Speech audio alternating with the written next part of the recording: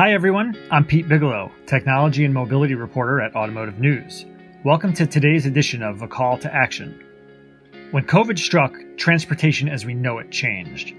Airlines grounded hundreds of planes, commuters stopped driving to work, transit agencies slashed services, implemented reduced schedules, ride-hailing networks saw their independent drivers opt to stay home.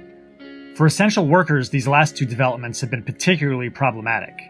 Through the upheaval, hospital workers and grocery store employees still needed to get to work, and they saw once reliable ways to get there fall by the wayside. In Detroit, that presented an opportunity. Last fall, the city's Office of Mobility Innovation started experimenting with micromobility solutions. That's e-bikes and e-scooters. But at first, those early efforts felt like an answer to a non-existent problem. And it just didn't seem like... It seemed like we were creating a solution before there was a need.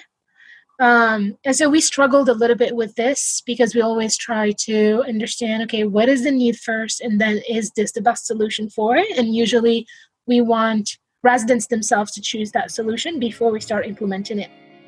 That's Hind Urahu, a senior mobility strategist with the city's Mobility Innovation Office. The pandemic changed everything.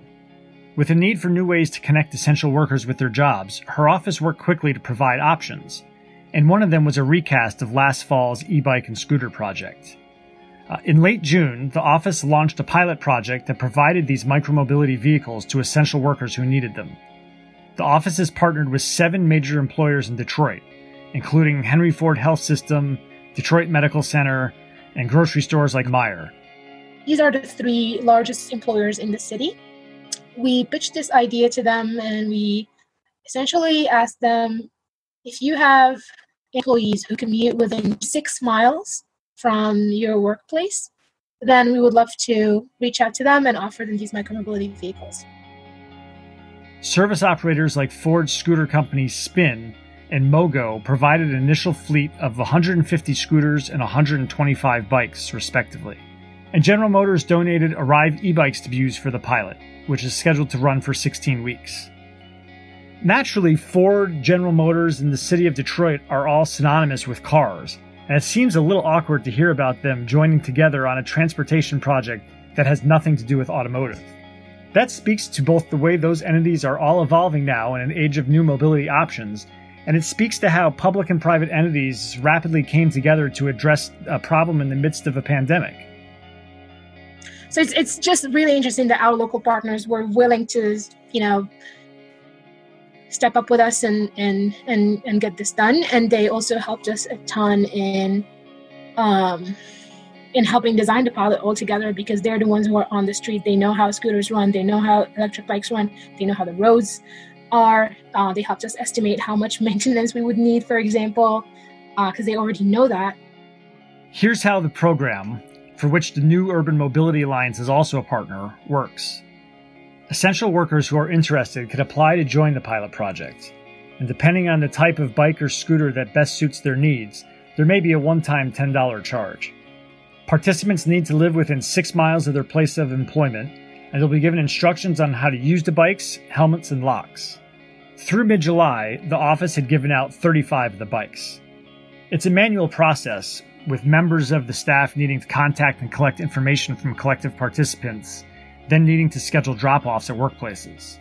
Stacy Matlin, another senior mobility strategist from the city's Mobility Innovation Office, says the initial endorsement from a colleague has helped spread awareness of the program. Whole Foods is really interesting because we had a lot of people show interest in a short amount of time, and that's because they heard about it from a colleague or they saw their colleagues have it and they thought that, like, oh wow, this is amazing, I would love this, and they were able to discuss it. And it's a small enough employment size where like they're large, so they have a lot of employees, but they're also small enough where there's a community, and so you can easily have that word of mouth versus some of the other super large employers like Henry Ford Health System. Like, they have thousands of employees, and it's a little bit more challenging to have that, like, oh, I know, like, I see people who are doing it. And so I think it takes a few people who are really, like, excited about it to then tell their friends. By partnering with employers, the Mobility Innovation Office can address some of the key challenges in getting riders to use micromobility for commuting. Like, where do they store their bike or scooter once they get to the office? Where do they plug in to recharge? What sort of bike racks are needed and where can they be positioned? A pilot project like this helps uncover some of those on-the-ground barriers to micromobility and address them. The city staff understands that there's some aspects too that are beyond their control. They know curbs, sidewalk, and road infrastructure can be a challenge, especially in a car-friendly city like Detroit. They know e-bikes and scooters might be seasonal options and not really robust enough for rides during Michigan's winters. And they know that e-bikes and scooters might not be an option for nighttime travel. That's why the Mobility Innovation Office sees e-bikes and scooters as one piece to a larger puzzle, and why they recently launched a project called Night Shift with ride-hailing network Lyft that provides inexpensive rides for qualified residents at night. Sometimes one transportation puzzle piece can be combined with another. That was the case for one participant in the pilot who was initially resistant because of the lack of a way home at night. And that's when they explained to us that that's because I work the night shift or I finish work too late and I need a lift to go back. And so by doing that, we basically realized people need to get to work and they need to leave work safely and reliably. And that was it. And so they had access to whatever they were eligible for. In evaluating the e-bike and e-scooter pilot, Matlin and Arahu are collecting data, lots of it.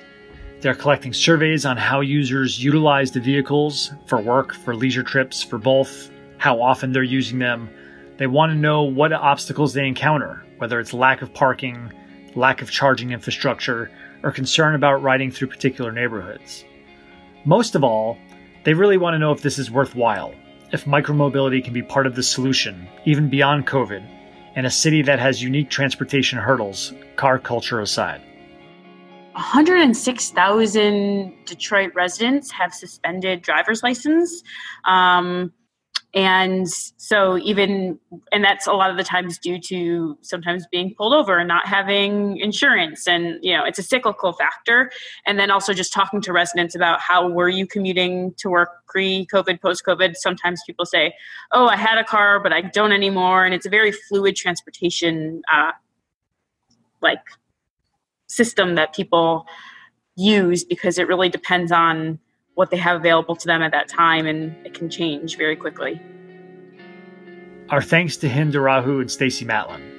You can read more about their efforts with the Essential Worker Mobility Pilot in today's Automotive News. For more on transportation and the auto industry's fight against COVID-19, go to autonews.com/call to action. Please join us next week for the third installment of A Call to Action, when Automotive News Chief Content Officer Jamie Butters will explain how a marketing agency helped dealers find ways to help in their communities, and then help governments and nonprofits work more effectively. Thanks for listening. I'm Pete Bigelow.